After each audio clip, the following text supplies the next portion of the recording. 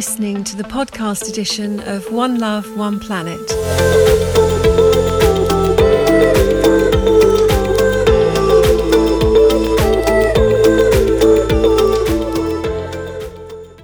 You are listening to One Love, One Planet. If you were expecting Penny Southgate this morning, then I'm really sorry. She's not here. She's having a well-deserved break. But you've got me, Sam Sayer, in the studio. You are listening to BCfm 93.2. And you can get us anywhere. You can get us on the internet. You can get us on your smart speaker. Kind of anywhere, really. So do have a listen. Now, let's meet our first guest. We have in the studio Dave Mitchell, and you're here representing the group Christian Climate Action. Now, first of all, what is Christian Climate Action? Yeah, so Christian Climate Action is a group that was formed in around 2012, I discovered recently, by a group of climate activists who were at that stage involved in what might be called the wider climate movement. So they were signing petitions, they were writing to their MPs to try and get some movement on various climate-related issues that were coming to the fore. They came together in 2012 with the realization that something else was required, something along the lines of what became known as direct action on climate. And they started doing things like targeting fracking sites, turning up getting involved in a number of things. So, for example, the Paris climate talks that came along in 2015, they had a presence there and were, hit the media there, and not in a big way. And, a few little bits of what you might call civil disobedience, a few arrests were made. The big change came, I suppose, in 2018 with Christian Climate Action, when Extinction Rebellion was born in October 18. And Extinction Rebellion, as everyone knows, kind of took over various bits of London in 2018 and 19. And they actually invited Christian Climate Action to become part of their organisation, and that's pretty much what happened. So from that time on, Christian Climate Action was like the Christian wing of Extinction Rebellion, and since then has been very much on the same page. Yeah, and how did you decide personally to get involved? Because you could have just sat on the sidelines and thought to yourself, this is a problem, I'm not really sure there's very much I can do. Yeah. Was there a particular experience that you had where you thought, no, I need to do something about this? Absolutely was, Sam, yes. So in the summer of 2019, this would be, Extinction Rebellion moved out of London, out of the capital, and there were a number of protests were staged in cities around the country. And in Bristol, in July of 19, I don't know, you may remember there was a pink boat on Bristol Bridge. Castle Park was covered with tents, and there was a load of stuff going on. They were blocking the M32. And I was working in Bristol at the time thinking, what on earth is going on? Various things happened around that time. I mean, it was a week, basically, a lovely sunny week, but on the Friday it was absolutely chucking it down with rain. And the organisers of XR came up to me because my church, St Stephen's Church, is right in the middle of Bristol. I'm a church warden there, and they needed somewhere to host the final closing ceremony of the week. And through a number of contacts, they approached us at St Stephen's, and we said, yeah. So on the Friday, we had this amazing experience of the church absolutely packed out with climate activists, with their flags, with their amazing costumes. There was an orchestra playing, there were singers. And I found it so moving, so powerful, and that really was one of the big things. A number of things happened after that, which just kind of started getting my feelers really up. And one thing was at the beginning of 2020. This is just before the pandemic hit. I don't know if you remember this, but Greta Thunberg came to Bristol and spoke on College Green. So powerful. Again, it was chucking it down with rain, and College Green turned into a mud bath. But, but there was something so powerful about the way she was just totally focused on the fact that the climate is changing. It's a crisis. It's not something we can say, oh, yeah, the politicians will deal with it in 10, 20 years' time. It's right now. I read a book which I have a copy of, called Time to Act, which was published round about the beginning of 2020, which is the stories of many of these CCA activists, Christian activists, who are in this zone, and the kind of things they were doing and the kind of things they were teaching. And it all just came together, is all I can say. And Sure. people talk about a kind of climate conversion in the same way that people talk about a Christian conversion or any other kind of conversion. But all these ideas I thought, we can't ignore this. And I mean, I've been a Christian since I was a teenager and never really engaged with what we are doing to the planet as human beings. We are, seriously destroying this planet. And it's not something that's going to happen in 2050. This is happening right now with the heat waves, the floods. We have to tackle this. Human beings have to tackle this. And as a Christian, it all just came together with my faith. Thank you for sharing that. What are the key issues that CCA are focusing on currently? I think there are 4 issues, aren't there, that are the biggies right now? Probably the one biggest issue right now is this idea of the oil and gas companies, so Shell, BP, all the big names. They are really not taking seriously enough the need to move to renewable energy. I think that's sort of probably clear. I think probably most people would agree with that without actually sort of saying, we need to do something about this. So really, I would say the biggest issue right now is for Christian climate action, I would say, is trying to persuade, and this is a bit of a long story, but basically the Church of England has a load of investments in fossil fuel companies. Now, obviously, we think it would be really good if they divested from fossil fuels, not just because it's the right thing to do, but because we feel that the church needs to have a voice, needs to be in the arena to be able to speak to governments, to the big fossil fuel companies and to their finance institutions, to speak out against the damage that's being done to the planet and the injustice. And this was what the action in Wells Cathedral was about recently, and also at General Synod. Just to say to people that aren't aware, General Synod is kind of like the National Assembly of the Church of England. Because I think synod is such a weird word, isn't it? Totally, yeah. Weird the Church language, of England is full of weird language, but yeah. So just last Friday, the General Synod was happening in York, Friday, Saturday, and a number of activists from Christian Climate Action were up there in the audience of the big sort of like conference chamber where they were. And during the conference, that one given moment, a number of them stood up, walked down to the front of the arena there in the middle of the conference with all the people sitting around and held up a banner that said, churches divest from fossil fuels now, or something, one of these slogans that you see. And, the whole conference came to a halt and people were sort of saying, hello, what should we do now? And, one of those moments that actually, those are key moments where you kind of break through the sort of normal admin and the sort of speeches. Politeness. Something changes in the atmosphere. And it led to, it was reported quite widely on the kind of Christian media, on the Church Times. I don't know, it probably hit the local news. I'm not sure. But as a result of that, a number of the Christian Climate Action people who were there had a conversation with Justin Welby, the Archbishop of Canterbury, with Stephen Cottrell, the Archbishop of York. So it opened up a space where dialogue happened.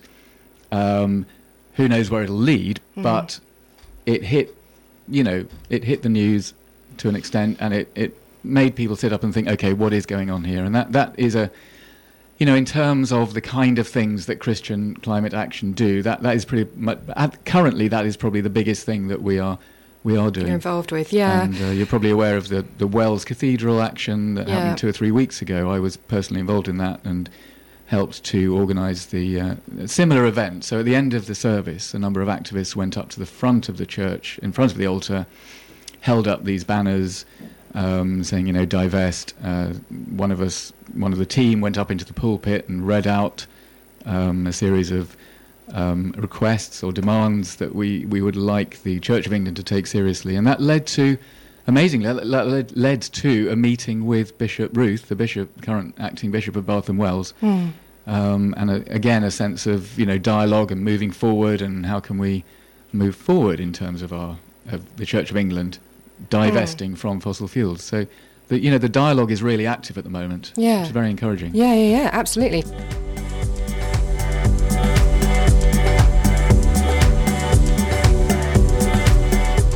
Dave, tell us about some of the personalities, some of the people who are full on throwing themselves into the issues that we've been talking about. Absolutely, yeah. I mean, that's very much something that happens, because Christian Climate Action is very closely aligned with Extinction Rebellion. We very much believe in the place for civil disobedience, for actually, in order to get traction for what you're trying to say, sometimes you have to break the law. And as Christians, that enters a whole kind of controversial area, which we can debate a long time. I'm sure people will be happy to do that. But yeah, no, we certainly believe that for some people it's right to break the law. And because we're totally, as Extinction Rebellion, the same, totally wedded to the idea of non-violence. When I talk about breaking the law, I'm talking about blocking roads or gluing yourself onto a building, or everything is non-violent. But having said that, there are laws around, blocking the roads and all of this. And, within Christian Climate Action, we have roles very much for arrestable and non-arrestable people. So I myself am a non-arrestable because of my family situation at the moment. I really don't want to be arrested.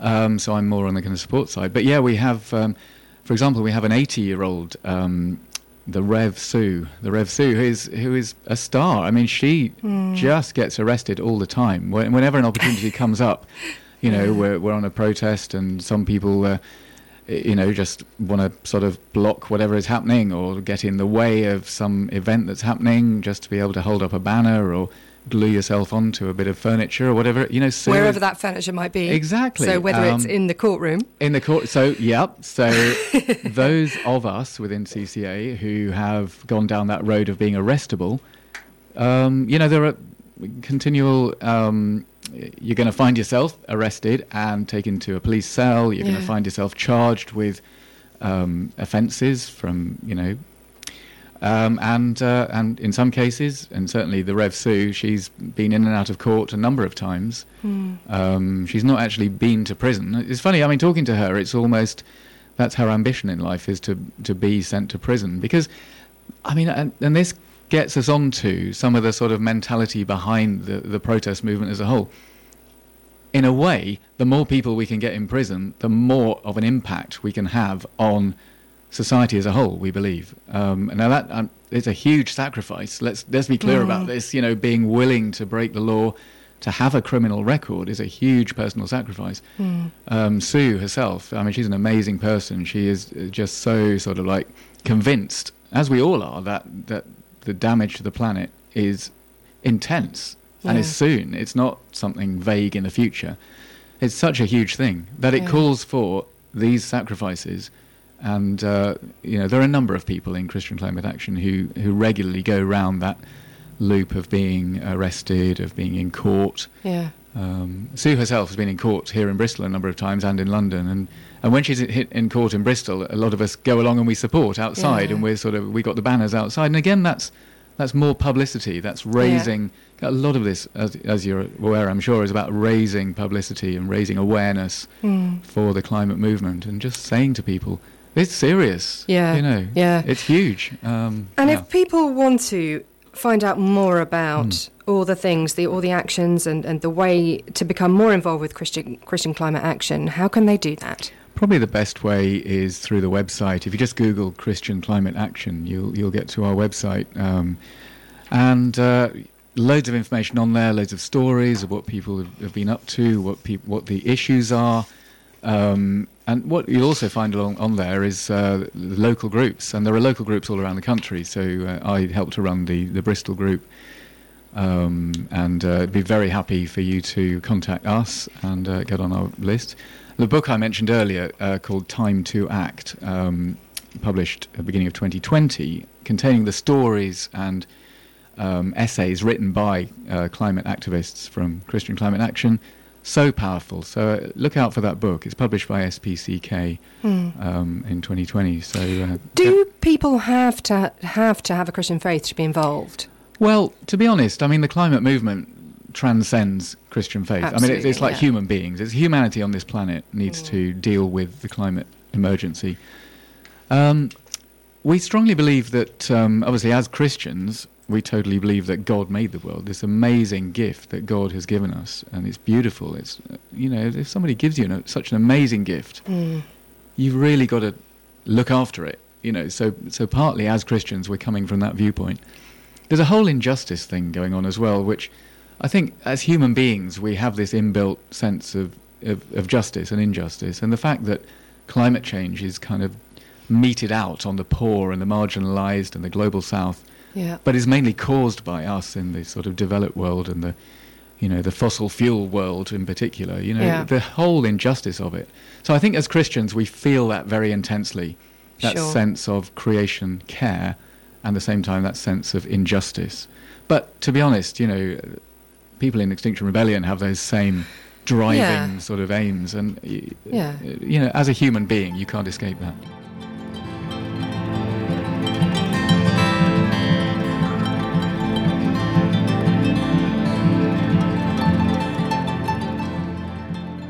I think it's time for a bit of news, but before I do that, Sir David Attenborough, who's kind of a bit of a guru for this show, and generally in life a bit of a guru, he's been talking recently, so I thought I would play what he's been saying.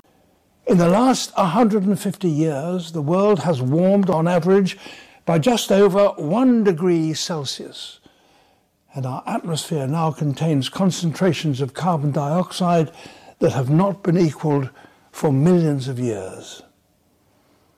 We are today perilously close to tipping points that, once passed, will send global temperatures spiralling catastrophically higher. If we continue on our current path, we will face the collapse of everything that gives us our security. Food production, access to fresh water, habitable ambient temperature, and ocean food chains. And if the natural world can no longer support the most basic of our needs, then much of the rest of civilization will quickly break down.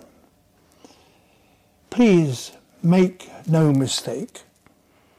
Climate change is the biggest threat to security that modern humans have ever faced. There we go, Sir David Attenborough. I'm delighted to introduce our second guest in the studio, John White, the Reverend, even, John White. That's just, there we go. You're on the mic now, wonderful. So, John, you are here representing Hazelnut Community Farm. Yep. What on earth is that about, then? So we are a church that meets in a community garden, and we garden as part of our worship and part of our community and part of our care for creation as well. So we grow veg together and we give it away back to the community. Okay, so first off, what do you do when it rains? So we do have some inside spaces and polytunnels. So we're basically outside unless it's really raining hard or it's really, really cold. But we try and be outside as much as possible. It's all about connecting to nature. Great, wonderful. And where did this concept come from? Well, it actually started a long time ago. I was living in Scotland for a while, and my family went out to one of these beautiful kind of ruins of an abbey in the Scottish borders. And they always have these plaques that say what the life of the abbey was like back when it was fully alive, and it was talked about the fact that it grew food, it was the center of medicine and education, that it was a place where sojourners and journeyers could come and stay, brew beer, all these wonderful things. And I thought, that sounds like the way I would like to see church now, rather than just a building that you go to on a Sunday. And, the churches do a lot of stuff, but I felt like that was something that was literally ingrained right into the community. So I thought a lot about it, and there's a lot written about kind of reimagining monastic rhythms in a more modern context. So, I tried to get things going, tried to imagine it, and a lot of the way I was imagining it was around a building.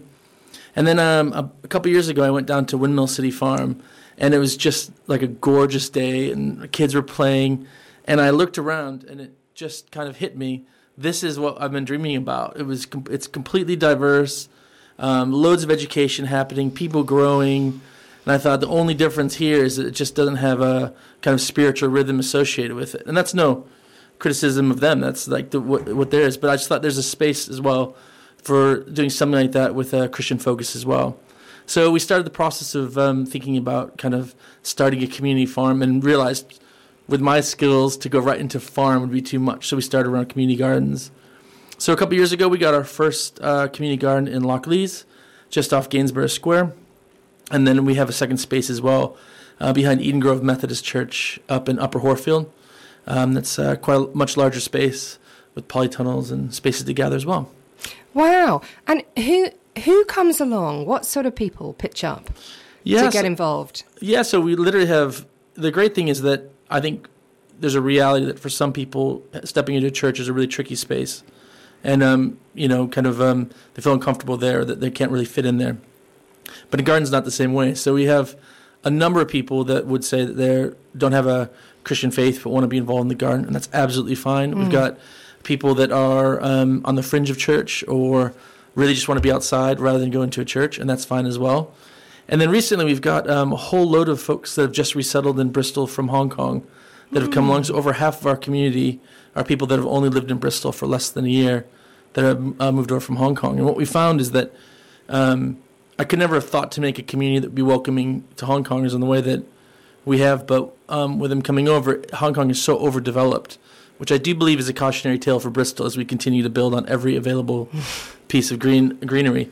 But they just love coming along and being in the garden with us. So what we're trying to do is really wrap it in and create home for everyone and not see a distinction between you're from Hong Kong, you're Christian, you're not, but everyone's welcome and can find a place and a home on our space. And these are, I'm thinking, families. So you've got kids pitching up.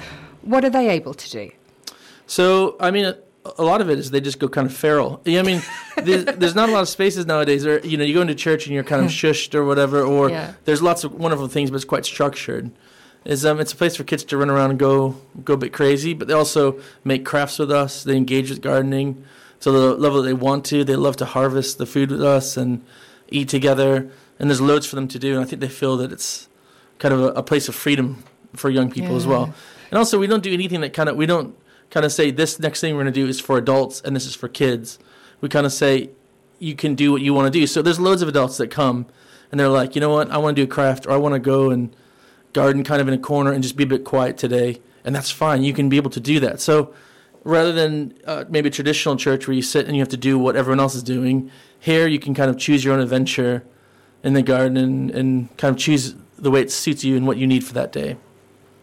That's lovely. Where do you get your resources from? Because it costs money to kind of buy seeds and all of that stuff. How does that work? Yeah, so we are kind of one of the ideas for us is that we really want to take and upcycle and recycle as much as possible. So a lot of our tools and things like that are all from people's garages that they've given to us.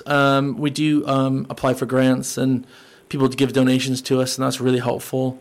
Unfortunately, money is always kind of a thing, especially as we're growing quite quickly. So we're always welcoming donations, and that's always really helpful. Yeah. Tell us about the big harvest. Yeah, so traditionally, the Church of England especially, but I think a lot of different denominations as well, will celebrate harvest in October. And this really is supposed to be a celebration of all the harvest and hard work that's gone in. It's really connected to land. But I think what's happened is our culture has lost the image of land and creation because we don't need it anymore. We can just, work as late as we want with our lights on, go down to Tesco, get a pack of chicken, And so we're disconnected from the rhythms of the land. And what we're trying to say is, if we really want to care for climate emergency, we need to reimagine and refine land and the beauty of creation, not just on holiday and beautiful spaces, but the rhythms of season and land. And so the idea of the big harvest is to encourage the church to go back to seeing the harvest as a celebration of what you've actually done in the land. So we're encouraging people to plant seeds, to grow food, to give it away to their community, to give it away to their neighbors, and then harvest becomes a time of celebration for what you've done.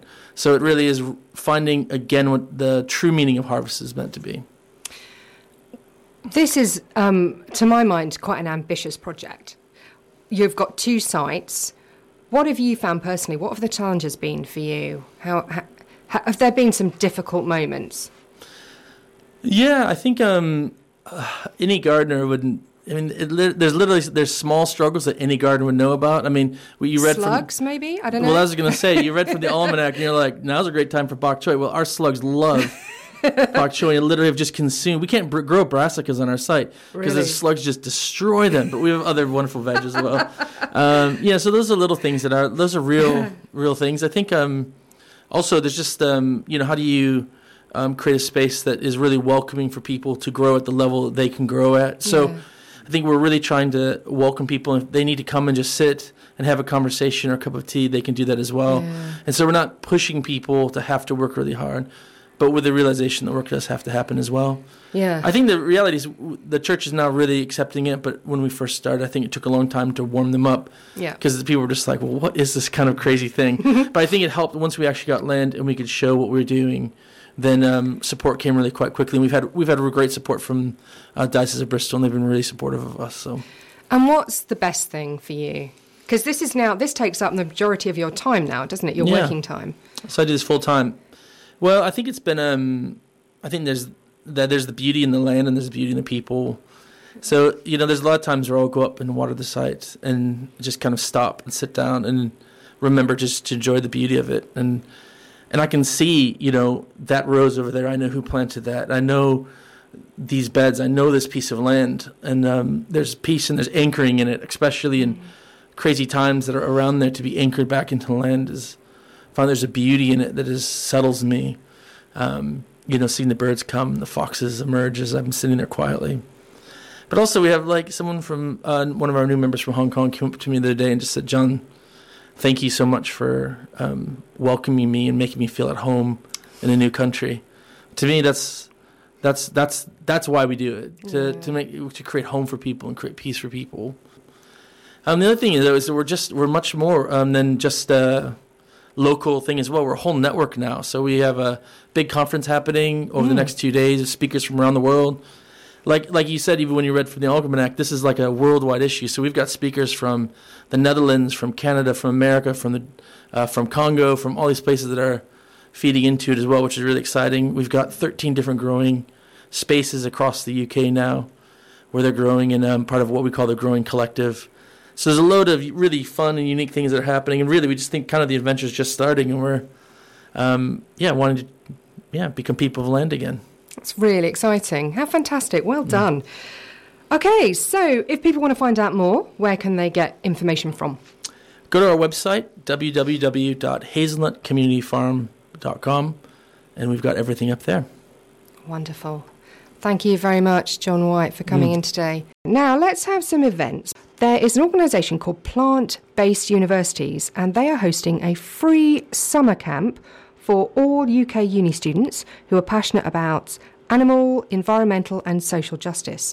And this sounds great. If you're a student and you've come to the end of your term, which most people will have done by now, and you've got a bit of time over the summer, this is coming up, I believe it's the beginning of August, and they will have team building workshops, campaign workshops, action planning, yoga, of course, campfires, and even vegan marshmallows. So, got to be a good thing. It's happening in the Leicester area, and there are 100 places. If you Google plant-based universities, you will see their information. And if you have got a bit of time, you haven't managed to get a job, or you're just kicking your heels, staying with the parents maybe, and you quite like to get out and do something with like-minded people, that sounds like a really good thing to do.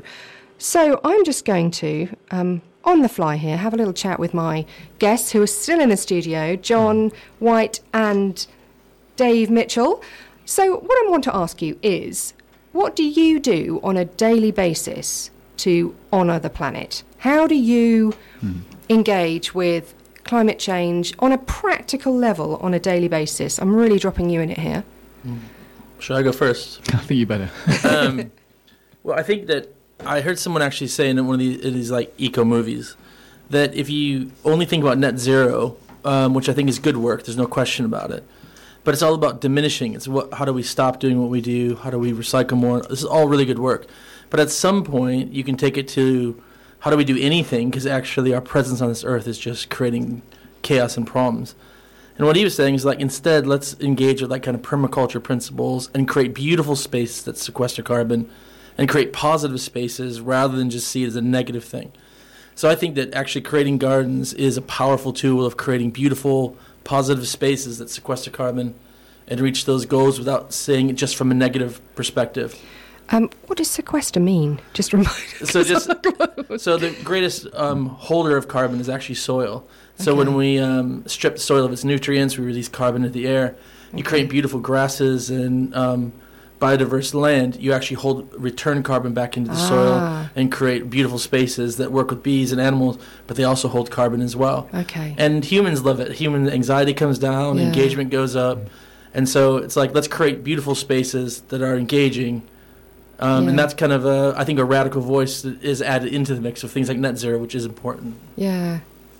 What about you, Dave? Any thoughts? Yeah, I think for me, I mean, that's lovely what you said there, John, and it's really inspiring. And I think, I love it when people have stories of what they are doing to discover more about the natural world or to save some bit of land or, that's lovely. And I am seriously, I recycle stuff, everyone has to do their bit. But beyond that, I think the big thing that needs to happen is people need to be more aware of the need for system change and governments to actually act and do stuff. Because, even if we all recycle everything from now on and we, use renewable this and that and the other, we're not going to fix it because the problem is just too huge. And I think it's one of those problems, it's so huge, people can't imagine what it is. They can't get their heads around it. So I think... for me, that's my day-to-day sort of just trying to think how we can get it out there so that the UK government, for example, thinks, oh my goodness, we can't just keep pumping money into this. Something has to give. We haven't got time to do all the kind of political discussions and, maybe in sort of like 60 years' time we'll have it sorted. We haven't got 60 years. We've got like about 5. So it's kind of getting my head around that and trying to raise that awareness is the only thing that I feel, for me, I need to do. And it must be quite tough because, I think about all the energy that went into COP 20, was it 6 or 9? COP 26. Glasgow, yeah. And actually that was quite a disappointment, wasn't it? It was, yeah. I mean, as an activist, I have to say that for me, being an activist is kind of... what's that quote? Hope is not just sitting on the sofa feeling sorry for yourself. Hope is an axe that you pick up and bash the door down. You can easily lose hope by just focusing on things like, oh dear, that was a bit of a damp squib or whatever. But somehow by even just being on the streets, and I know this for a lot of people have issues with the whole kind of civil disobedience, but just being on the street and trying to raise awareness, for me, that creates hope. That creates, okay, we can change this. I mean, okay, you need like millions of people on the street to really make change. But there's always hope. Well, there's 2 or 3 people just out there doing something. For me, that is hope.